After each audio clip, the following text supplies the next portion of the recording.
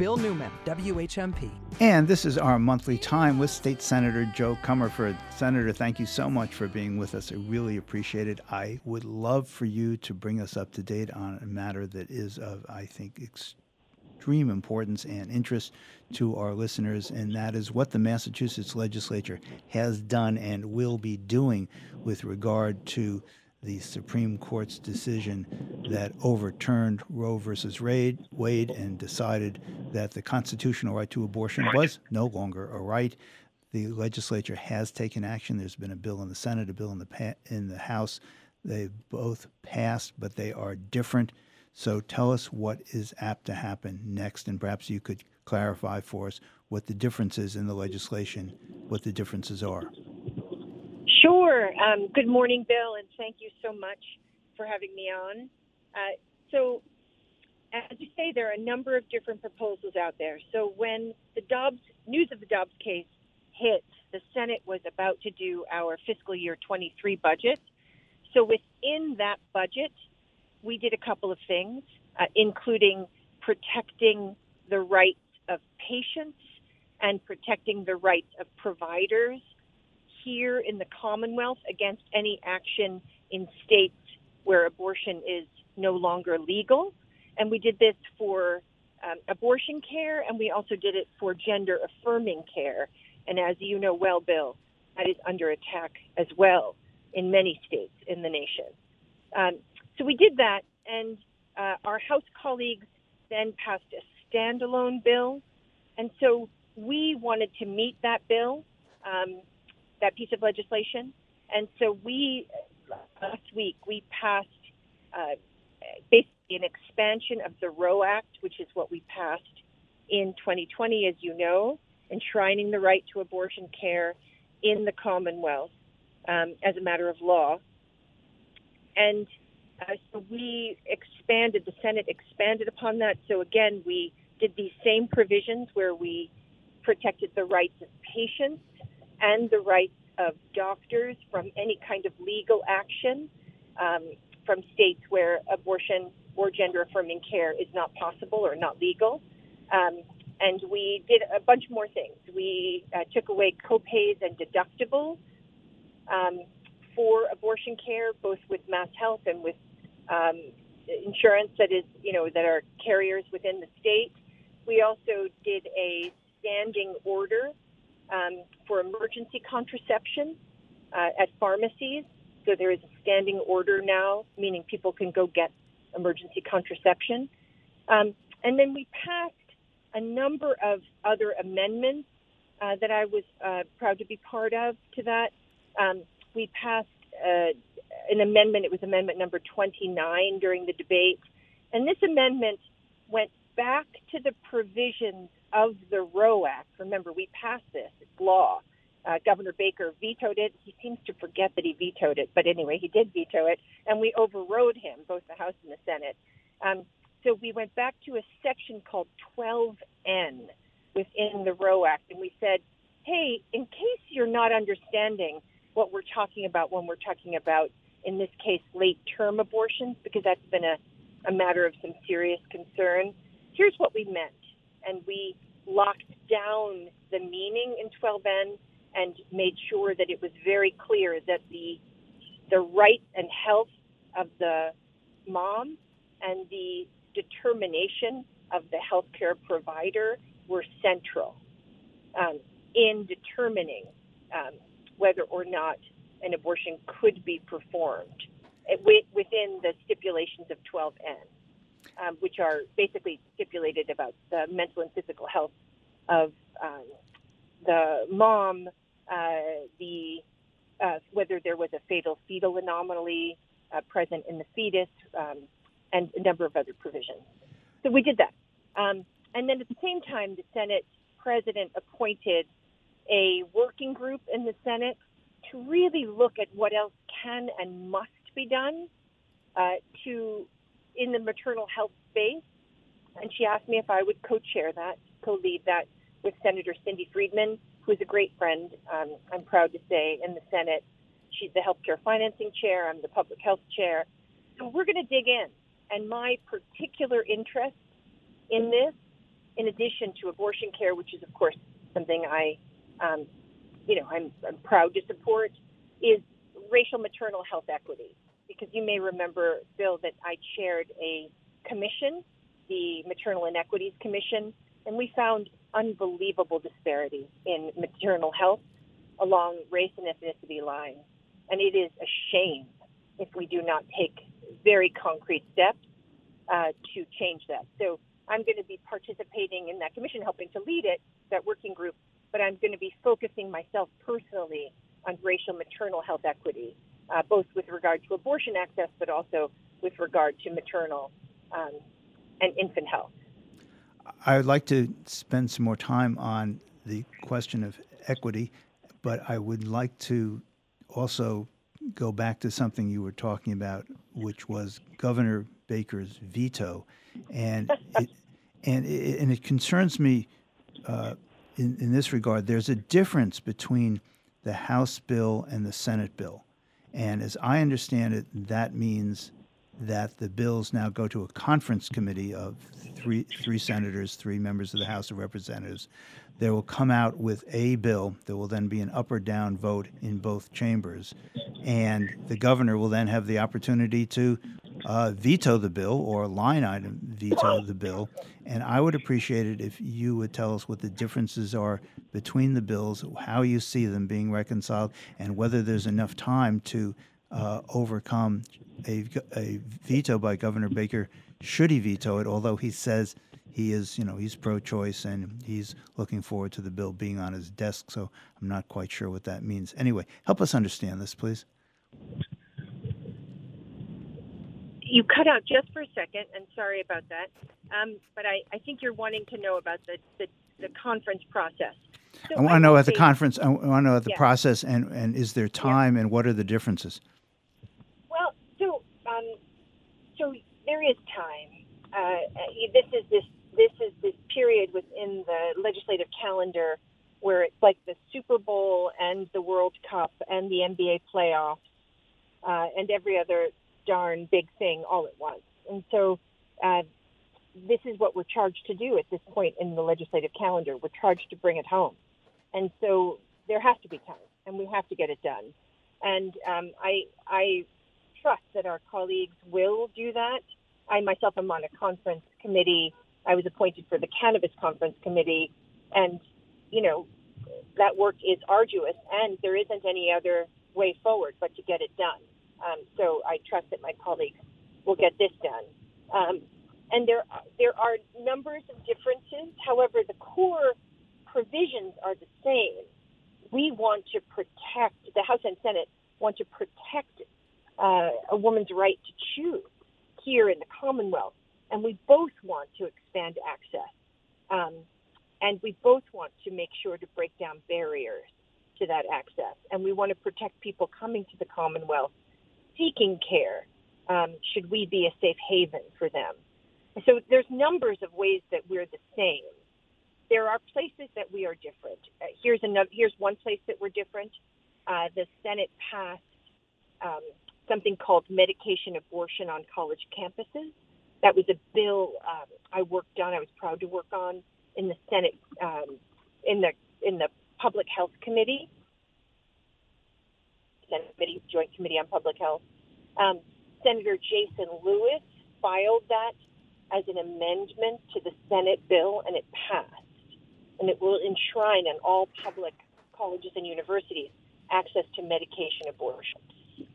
That's a bill that was also filed in the House by Rep. Sabadosa. Let me ask you this. That bill. Senator Comerford, let me ask you this. The overwhelming percentage of abortions that are performed early. There are a very small percentage that are so-called later-term abortions. And yet, as I understand it from local media coverage over this past weekend, there is a difference between the House and the Senate bill in that regard. In some ways, it's a flashpoint, but it's all. And although it is a tiny percentage of abortions performed, it is an issue that is of concern, and it's a difference between the bills that has to be reconciled. Can you help us understand? Yep. Sure, yeah. Well, but just so you know, medication abortion is another difference between the two bills. So there are numbers of similarities and numbers of differences. So with regard to so-called late-term abortions, and you're right, that the vast majority of abortions performed early. So with regard to late-term abortions, what the Senate did, the Senate and the House are both trying to solve for ensuring access to later-term abortions. The Senate's way of doing it was to pass what I talked about, which was Amendment number 29. And Amendment number 29 went right back to what was called 12N in the Roe Act, which stipulated the provisions for so-called late-term abortions. And so we went back and we solidified that. And so, again, you see the Senate reaffirming this. The House added a word. They added a word severe. So they added a word, and really House members should speak to this because I'm not in the House, so I don't exactly know their good thinking there. But again, they expanded Section 12N essentially to do fatal or severe fetal anomalies. The Senate in our own deliberations around that didn't use the word severe, but we did double down on enshrining a right to late-term abortions. And so this is the part of the work of the conference committee, is to really talk to each other about the different approaches and find the approach that both chambers can be okay with. And again, that work is going to be led by really terrific people who know this very, very well. And I have all faith that they're going to get it done. Any view on whether Governor Baker is going to sign the bill, and if he doesn't, if there are sufficient votes in both the House and the Senate to overrule his veto? I think the governor has signaled that he is not interested in the word severe. That is something that he has signaled. That was one of the reasons the Senate has decided on a different approach to enshrine and double down on that commitment and try to clarify, if needed, the intention of Roe. So I think, he's made it pretty clear that's not a word he feels comfortable with. And so I think it's going to depend, his signature is going to depend a lot on what that last, the final bill looks like, actually. So yes, I believe we'd have enough votes to override. You'll know, Bill, and you'll just remember that we have to do all of this work by July 31st. So if we don't get that to him by July 21st, so 10 days, he'll have 10 days to work on that. We run the risk of running out of time and not being able to override. So, it's a pretty acute timeline, which we all have to get behind. And we have to find a bill compromise that both chambers can live with in short order, so that the governor has no time to run out the clock. We are speaking with State Senator Jo Comerford, who, as you can hear, is in her car on her way to Boston. We're going to find out what she is doing today right after this break. This is Bill Newman, WHMP. When it's happening here in the Valley, we're talking about it. Voting, as well as early voting, is the way to go. It shows that we trust the voters. They know why they need an early ballot. They know why they need an absentee ballot. It's not up to government to decide if it's a legitimate reason or not. The voters should get to choose. So this, I think, is a huge advance. 1015, 1400, and 1240. We are the Valley. We are WHMP. This Sunday, the CoFest Story Slam is finally back. All stories will be short, first person, true, and on our season theme of stepping up and stepping back. Got a story about a transition, filling a gap, meeting a crisis, a retirement? Then this might be the perfect opportunity for you. There's room for all kinds of stories. It's a fun and celebratory event. While many of the slots are already full, we'll save some for last-minute signups. Too many contestants? We'll audition first lines and let the audience decide. It's this Sunday at 8 in our new home on the Hampshire College campus. It'll sell out, so reserve now. And don't forget our other show this weekend, Sandglass Theater and Linda Paris Bailey's Flushing, a show for grown-ups with live performers, live music, and puppets. Interested?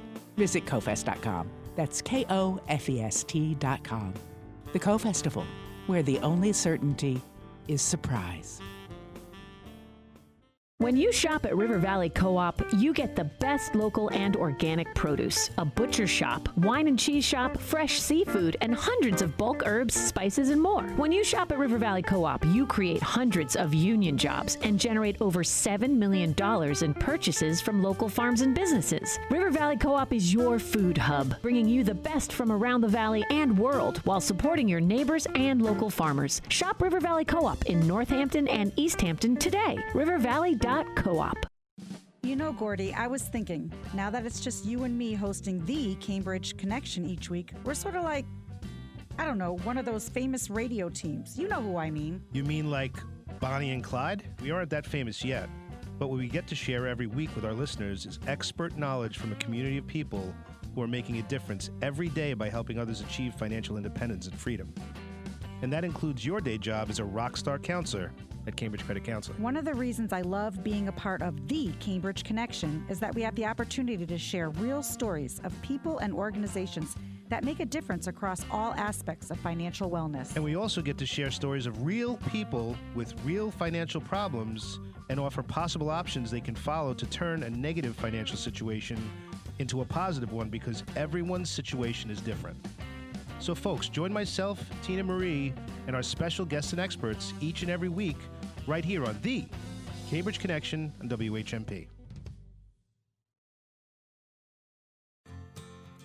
This is Bill Newman, WHMP.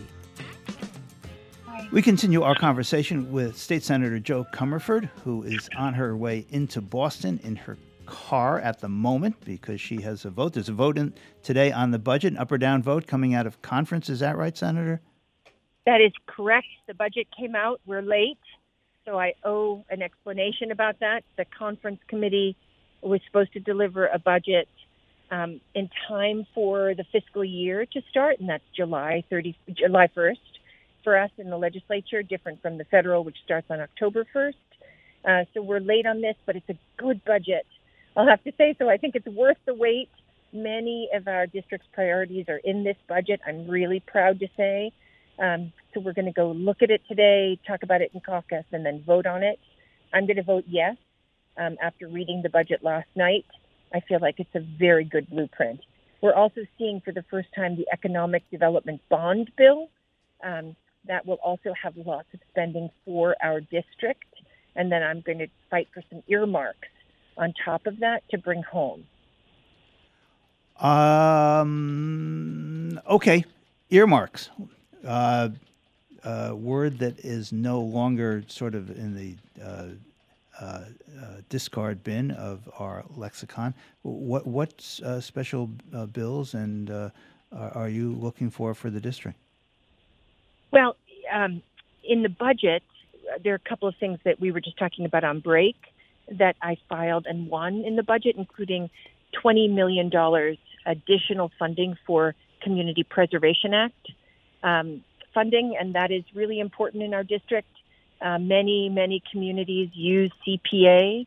It's that program where it's dedicated to things like open space preservation, historic preservation, recreation, housing. So I'm really very pleased that we were able to hike that up by $20 million. We also put in money for Social Work First crisis response, and here I want to tip my hat, Bill, to the ACLU and your colleague Javier, who helped me be the mastermind behind that and fight for and do advocacy around keeping that funding and the policy stipulations. So that's also in the budget, and there's a number of other priorities for our district. In the Economic Development Bond Bill, I'm looking for money for places like Orange that suffered that intense fire, as you know. Orange has a landlord who's delinquent, and the building was subject to arson, but of course it's not really arson when it's teenagers, young ones who broke into the building. Thank God no one was hurt or killed, but the Orange is left with millions of dollars in debt. So I'm working with Rep. Whips, Susanna Whips, to help Orange. I'm also looking to help other communities in the district on one-time capital need or one-time programmatic need funding. So that's something my team and I are digging in on. You'll also remember Smith Vocational had a fire and lost part of a roof. So things like that are the kind of funding that an economic development bond bill, which is going to use some of the ARPA money, are ripe for. Let me ask you this. I understand that in addition to going to Boston to vote on the budget, you have something in your car. What's in your car with you today? Well, I am in the car with about 300 ear of Galunka corn. Galunka is a farm in Whately. It's where my family goes for corn in the summer. And when I first came to the legislature, I really thought that one of the things I wanted to do was make sure that Western Mass was always present in the minds and the hearts of my great colleagues in Boston. And so I make a point of bringing in produce or goods from the district. I was saying to you earlier during break that during budget season, I often turn to Atkins Cider Donuts and bring dozens of them into the State House. And then, during farming season, because we are so rich in farms, I like to bring in produce. And so it's lovely to be able to do that again now that we're open for business after the pandemic.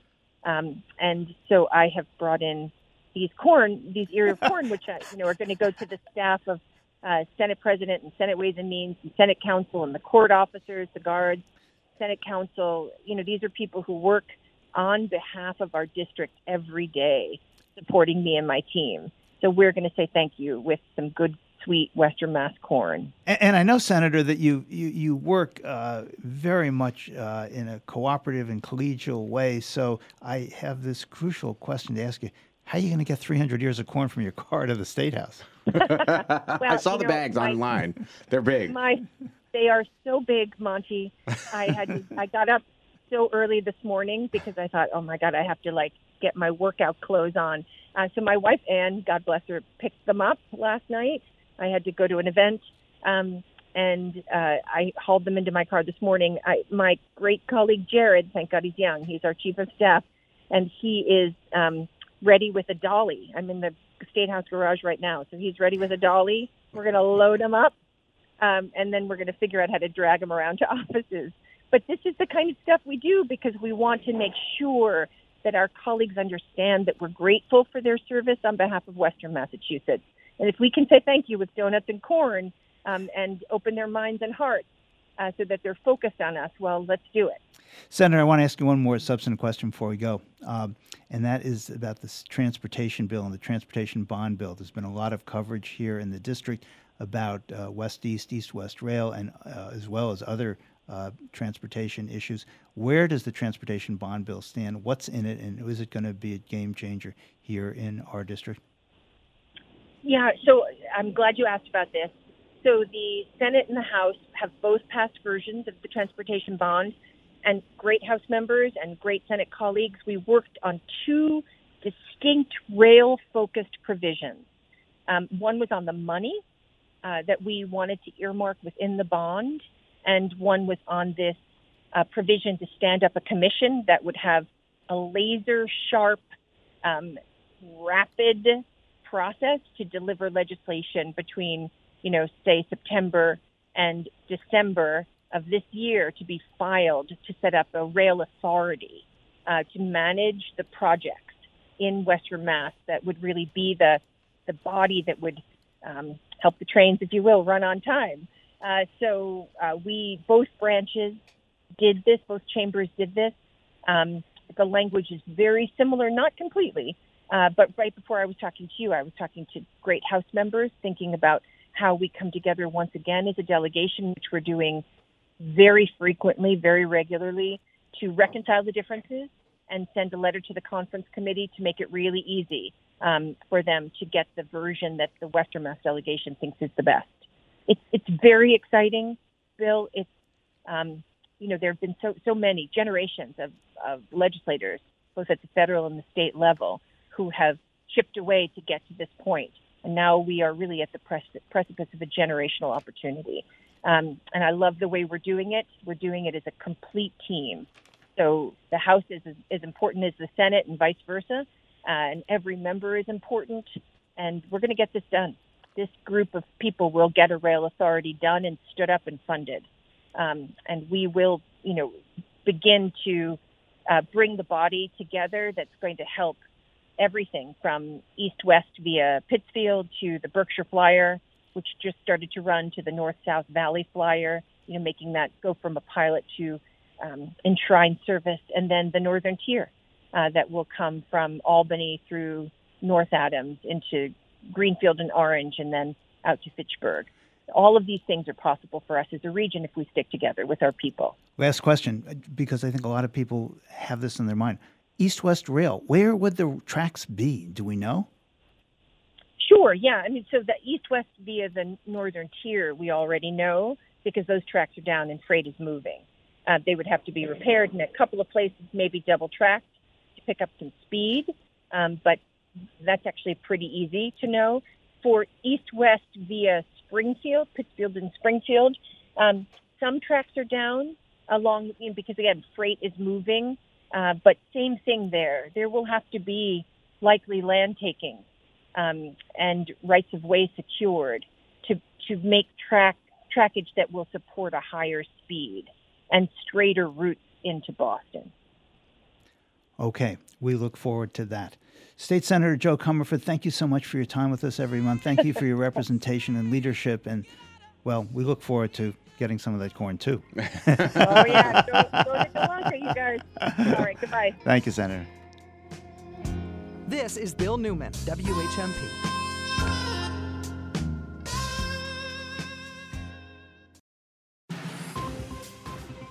For WHMP News, I'm Jess Tyler. Kara Rintala, who faces a first-degree murder charge in connection with the 2010 death of her wife Anna Marie Cochran Rintala at their home in Granby, will face another trial this September. The trial, which would be the fourth one for Rintala, is expected to last between 3 and 4 weeks. Rintala was indicted for first-degree murder by a Hampshire grand jury in 2011.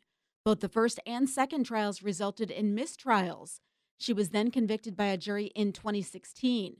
The Massachusetts Supreme Judicial Court overturned the conviction, ruling that the trial judge had erred by allowing expert testimony regarding paint drying. Police are searching for a Springfield man who assaulted a woman in Charlemont and fled the scene. The search by Charlemont Police and the Massachusetts State Police began last night around 6 p.m. Officials say the suspect is associated with the victim and known to the police. The state police brought in air wing support that assisted in the search until 8 p.m. last night. The suspect has not yet been found. An East Hampton firefighter is facing multiple charges after installing hidden cameras in the women's locker room at the fire station. Nicholas Tillman of Westfield confessed to having installed the cameras after female coworkers found them last week. East Hampton police installed cameras of their own and caught Tillman checking the cameras soon after. He was arrested and arraigned last week on charges of secret sexual surveillance and unlawful secret recording. For today, it'll be cloudy and humid with showers and thunderstorms, highs 78 to 82. Tonight, showers and thunderstorms mainly this evening, overnight lows 66 to 70. And the outlook for Tuesday, sunshine and clouds, hot and humid, slight chance for an afternoon shower or thunderstorm, highs around 90. I'm 22 News Storm Team Meteorologist Adam Stremko on 101.5 WHMP. This News Minute is brought to you by our partners at Holyoke Media. Yo soy Johan Rashi Vega con la síntesis informativa de Holyoke Media. Desde el sábado 16 de julio, las personas que experimentan una crisis de salud mental tienen una nueva forma de buscar ayuda en los Estados Unidos. Simplemente pueden llamar o enviar un mensaje de texto a los números 988 Siguiendo el modelo del 911, el nuevo número 988, que es la línea de crisis y suicidio de 3 dígitos, está diseñado para ser un número memorable y rápido que conecta a las personas con tendencias suicidas o en cualquier otra crisis de salud mental con un profesional de salud mental capacitado. El objetivo principal del nuevo número es facilitar que las personas soliciten ayuda. Los legisladores y los defensores de la salud mental también ven este lanzamiento como una oportunidad para transformar el sistema de atención de la salud mental y hacer que la atención sea fácilmente accesible en todo Estados Unidos. La administración Biden ha invertido más de $400 millones en reforzar los centros de crisis y otros servicios de salud mental para respaldar el sistema 988. El objetivo del esfuerzo detrás de 988 es, en última instancia, reducir confrontaciones con las fuerzas del orden público y conectar a las personas en crisis para que ayuden de inmediato. La línea de vida 988 conectará a las personas con la red existente de más de 200 centros locales de llamadas de crisis en todo el país. El número de 10 dígitos de la Línea Nacional de Prevención del Suicidio permanecerá activo, pero las llamadas se desviarán al 988. En otras informaciones, el alcalde de Holyoke, Joshua García, anunció que durante esta semana continuarán los trabajos de pavimentación y asfaltado en diferentes calles del sur de Holyoke. Este lunes se pavimentará Clemente Street desde Sargent hasta Hamilton, South Bridge desde Sargent hasta Hamilton y South East desde Clemente hasta Hamilton. Yo soy Johan Rashi Vega y esta fue la síntesis informativa de Holyoke Media a través de WHMP. This News Minute has been brought to you by our partners at Holyoke Media. This is Bill Newman, WHMP. One of the races that will be decided, I think, as a practical matter, in the Democratic primary the day after Labor Day, although there is, of course, early voting, and I just received my invitation to request a ballot by mail, so maybe the terrible day of having an election the day after Labor Day, maybe it will not be so detrimental to the democratic process this time. We have with us one of the candidates for Governor's Council. The Governor's Council is that body, a constitutionally based body in Massachusetts that has a number of very important roles in our government. There are 4 candidates who are running for the 8th District, which is where we are. The 8th District encompasses all the 4 western counties and a bit of Worcester County. The 4 candidates are Jeff Morneau, Sean Allen, and Michael Fenton, and Tara Jacobson. We have with us today Tara Jacobs. Thank you so much for being with us. I really appreciate it. So for those of our listeners who are saying, okay, I've kind of sort of heard a little about the Governor's Council race, why don't you explain to our listeners, if you would please, what the Governor's Council is, what it does, and then second question, why do you want to be on this body? Sure. First, just Bill, thank you so much for the time and for your audience's attention to the Governor's Council race. It's funny you start off with that question because I always have to start off making sure the person I'm talking to has heard of Governor's Council, and often the answer is no. So it becomes first a practice in educating on what the Governor's Council is and why it's important, and then getting to talk about myself. So this follows what is very much the trend for this particular position. So the Governor's Council is a group that was created in the Constitution of Massachusetts long ago, but continues to do very important work with the governor and the lieutenant governor, who is their ex officio chair. The work they do encompasses so many important things, probably the number one being they confirm all of the judges across the state, from lawyers who wish to become a judge and start at the first rung, all the way up to our Supreme Judicial Court. As we know, judges matter so much. It's so important, that work that they do. The other things they do include lots of other equally important things, like they select the people who serve us on our parole board.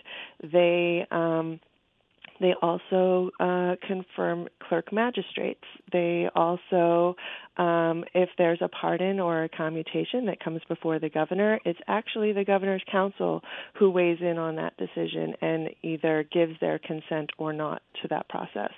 And then lots of other things that are judicial related executive branch appointment work. And even down to the level of if the governor wishes to raise salaries or have other what they call draws on the Treasury, it's the governor's council who will give advice and consent in that as well. So that's what they do. I think it's so important because things like judges and who's on our parole board are such crucial underpinnings of the foundation of our society. They impact, those decisions impact our communities and our state. I think given what's happening right now in the nation, it becomes more evident than ever how important who our judges are is. And I think it's fascinating that this is the group that is responsible for the judiciary bench, and yet so few people have ever heard of them. So as to your second part of your question as to why I am running and want to be on the Governor's Council, it really is about two major things for me. I see the work the Governor's Council does as so impactful and such an opportunity to affect positive change for our communities and our Commonwealth, to come from a standpoint of focusing on equity-oriented motivation for all of Western Massachusetts, where, we are currently, after COVID, have a backlog in our judiciary. It just speaks to, we have so many needs in Western Massachusetts, and this is one where I could affect positive change by being on that council. The second reason I'm so motivated, beyond the important work that the Governor's Council does, where I think I can make a difference, is the opportunity to be an advocate for Western Massachusetts, for all of our communities, our needs.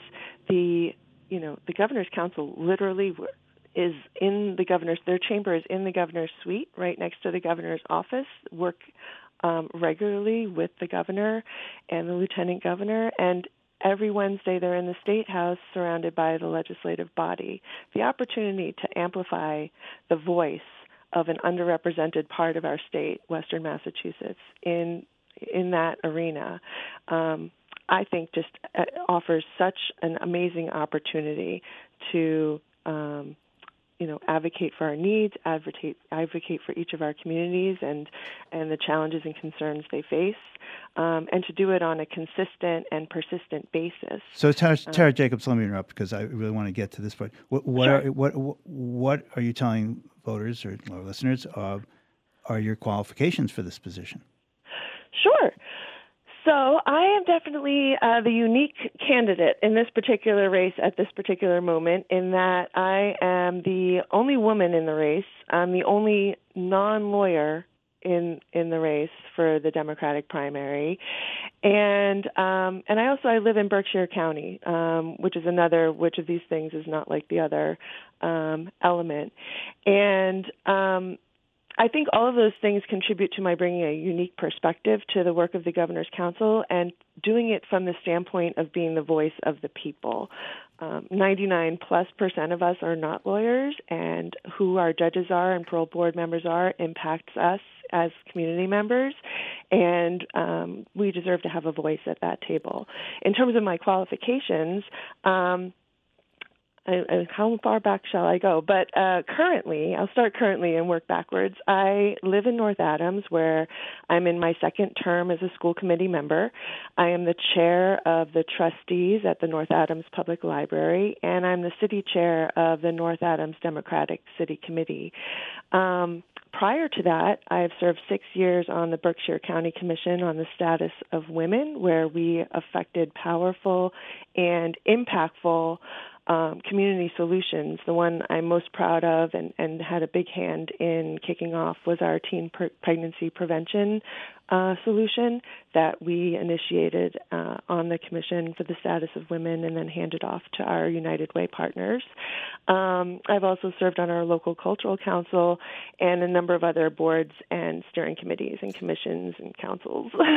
My goal for since 2006 when we moved to the Berkshires, excuse me, has been to work on community solutions, jump in and find solutions that increase equity and access and improve the well-being and the wellness of our children, our families, our women, our schools, our libraries. And I see the Governor's Council as a next step in that kind of work that has been such a main motivator for the choices that I've made.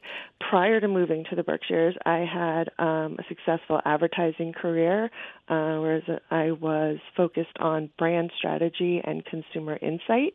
And that came out of my educational background in social psychology, where understanding people, dynamics, belief systems, and in the world of advertising, how to use that to persuade. And my most meaningful experiences in my advertising career led to my current life choices, in that I worked on several social cause marketing accounts, one being the anti-drug campaign for the ONDCP, where we evolved that long-standing anti-drug campaign into what became the Above the Influence campaign. So I was a lead strategist on that. And prior to that, I worked on Truth Anti-Tobacco at Arnold Worldwide in Boston. That was an account funded by the Master Settlement Agreement with Big Tobacco and focused on at-risk youth for tobacco uptake. And I was a lead strategist, the architect for what is still the strategy they're using today back then. And on top of that, some other accounts that were pro bonos and nonprofits like United Way and other things. And those particular accounts, because I had many in my portfolio over the years, but those particular accounts were just so meaningful to me. The positive work we were doing, the impact we were having on driving cultural beliefs towards healthier choices led to an entire evaluation of what I wanted to do with my life and led to the work I've been doing ever since. And again, just to close the circle, I see the Governor's Council as an opportunity to be an incredible lever for positive social change. And I want to be at that table driving and promoting those values of social, racial, gender, youth, economic, environmental justice, kind of a buzz thing as in justice for all, but it's pithy, but it's true. I think the Governor's Council gives that opportunity to do work that really has long-lasting impact on our communities and our Commonwealth. We're speaking with Tara Jacobs. She is a candidate for the Governor's Council in the 8th District. As Tara's just told us, and I agree, the most important work of the Governor's Council is to evaluate and to pass on and to confirm nominations for judgeships in all the courts of the Commonwealth. She is the only non-lawyer, as she told us, running for this position. And I'm going to come back after the break and ask her how she will evaluate, how she has the experience to evaluate judges as a non-lawyer. We'll be right back. This is Bill Newman, WHMP. Hi, it's Jessica, owner of Fitness Together in Amherst and Northampton. As the weather gets warmer, I know many of you are thinking about your summer workout schedule. And if you're like me, it's all about finding work, life, and workout balance, which is why when you sign up at Fitness Together, you'll put a schedule together with your personal trainer that actually works for you, is stress-free, and will help you stay fit, healthy, and balanced. Visit us online today at fitnesstogether.com, Amherst or Northampton, and sign up for your free consultation. This is from Chile, from the winery Bouchon, and it's called País Salvaje. It's got like a guy on a ladder in the front. Every Friday morning, Monty visits the Wine Snobs to talk about wine at State Street. The ladder is representing how they harvest this wine. So País, sometimes referred to as the mission grape because it was planted all over Central and South America by Spanish missionaries. Additionally, it mutated into like a climbing vine, so it climbs up the trees on the backside of the vineyards, and they needed ladders ladders that were up to 15 feet tall to harvest it. The País Salvaje, people who like natural wines or low intervention wines, like they do nothing to these things. They're just grown in the backyard, and they use these giant ladders to get. An interesting experience that you probably haven't had with these wild grapes growing tall. If you're in a rut, if you've only been drinking Chardonnay and Sauvignon Blanc and Pinot Grigio, maybe we've made you branch out. Find your favorite wine and your next favorite wine at State Street. This Monday at the Shea, The Crossword Show with Zach Sherwin. Zach Sherwin, from Crazy Ex-Girlfriend and epic rap battles of history, bringing his incredible wordplay to a live crossword puzzle on stage at the Shea. A panel of guest comedians will solve this actual crossword puzzle while Zach Sherwin takes us down a rabbit hole of comedy, music, trivia, and wordplay. No crossword expertise needed. The Crossword Show with Zach Sherwin, with special guest problem solvers, Smith College's Dr. Jennifer Malkowski, the founder of Smith's Video Game Research Lab, Comedy as a Weapon comedian Kim DeShields, and me, Monty Belmonte. The Crossword Show with Zach Sherwin, Monday night, 7 o'clock, Shea Theater, Turners Falls. Alexander the Great. Ivan the Terrible. Nikolai Kremlin, the Kremlin's arriving. 1015, 1400, and 1240 WHMP. News, information, and the arts. There are farm fresh eggs just around the corner, and beef across town. Local food is all around. It's a connection to your community, to the land and the people. There's a handy guide to the farm fresh food all around you, the Local Hero Guide on the CISA website.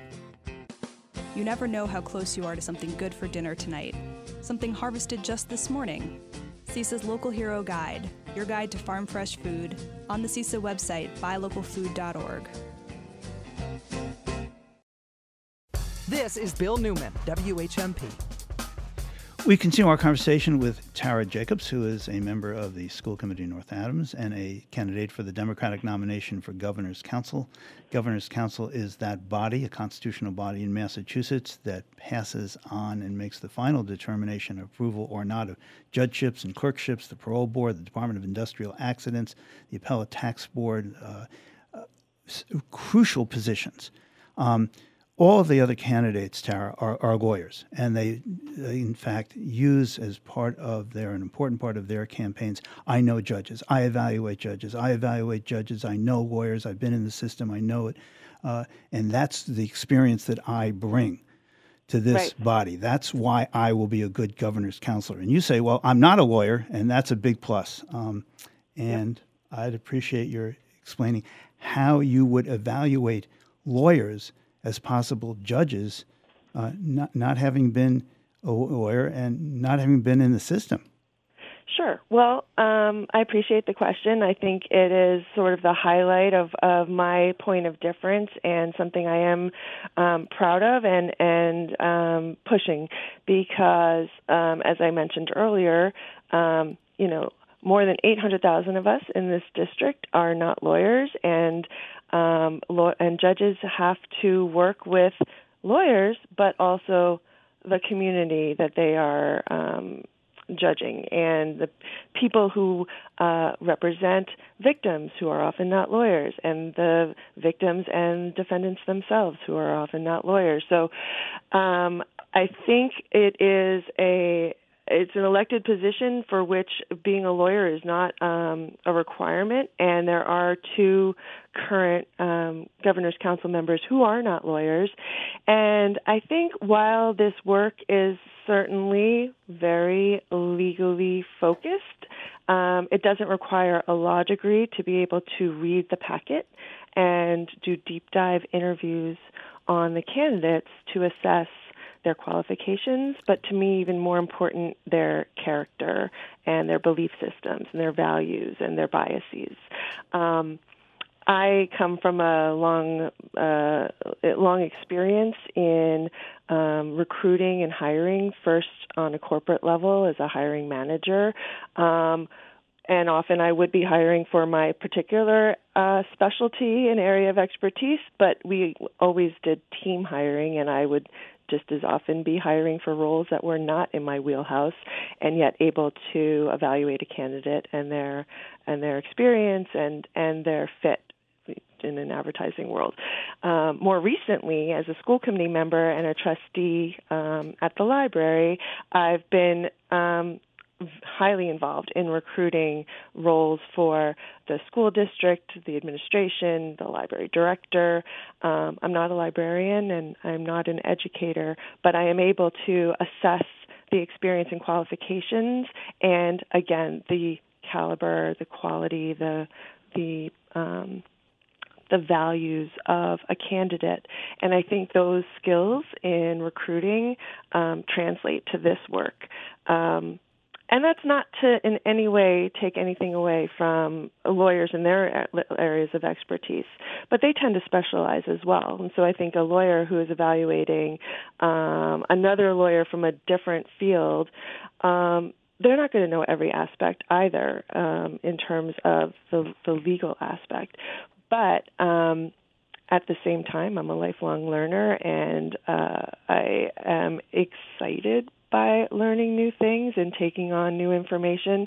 As a school committee member, it was a rapid uptake of all things educational law and budgeting and so on. So I see this as a similar thing where I know there will be a lot to learn stepping into the role, but I honestly believe that to be the case for the three lawyers as well. You could attend every governor's council meeting and still not know behind the curtain all the work that is going on to do the work they do. You mentioned there are other governor's counselors who are not necessarily lawyers, but I know one was a chief of police, and he was in the system, has been in the system for 30 years. And are you really saying that being in the system, knowing how judges operate, and having been in front of judges, dozens, maybe many dozens of them over the years. I'm sorry. That's okay. We really like dogs. That's not a big advantage in terms of being able to evaluate a candidate who would have a lifetime appointment in the community or on the appeals court or in the district court or the clerk's office. I mean, well, this is what I will say to that. Well, it may be an advantage, but it's not a requirement, and it doesn't. I believe my advantage is that I am not inside baseball in the legal world. I don't owe any favors to anyone, and I don't have any friends that I'm intending to appoint to be judge.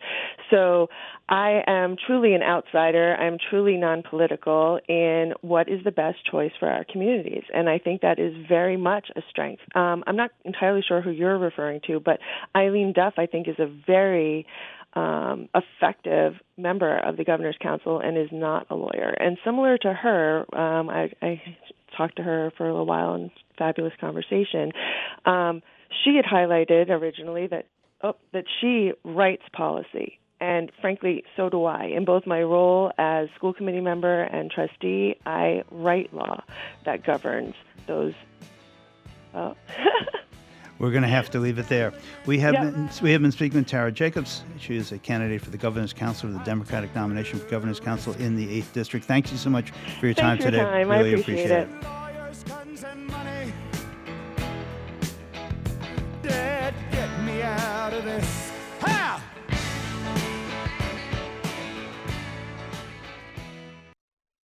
The Food Bank of Western Massachusetts is the region's largest hunger relief clearinghouse. They have been since 1982. They distribute fresh produce, including vegetables from 39 local farms, dairy, grains, and other nutritious foods to families and individuals facing hunger. The Food Bank is proud to partner with hundreds of food pantries, meal programs, and social service organizations to provide hunger relief in all 4 counties of Western Mass. Did you know that they also offer free SNAP outreach, helping anyone who needs support navigating the process of applying for federal food assistance? They also offer free bags of groceries through programs like the Mobile Food Bank, which hosts food distribution events at outdoor sites. Everyone is welcome to pick up food all year round. No ID or proof of need required. Learn more about the Food Bank at foodbankwma.org or by calling 413-247-9738. The Food Bank of Western Mass, committed to making sure our neighbors in need have enough to eat and leading the community to end hunger. The only live and local talk in the Valley and for the Valley. WHMP Northampton, WHMQ Greenfield, a Northampton Radio Group station. It's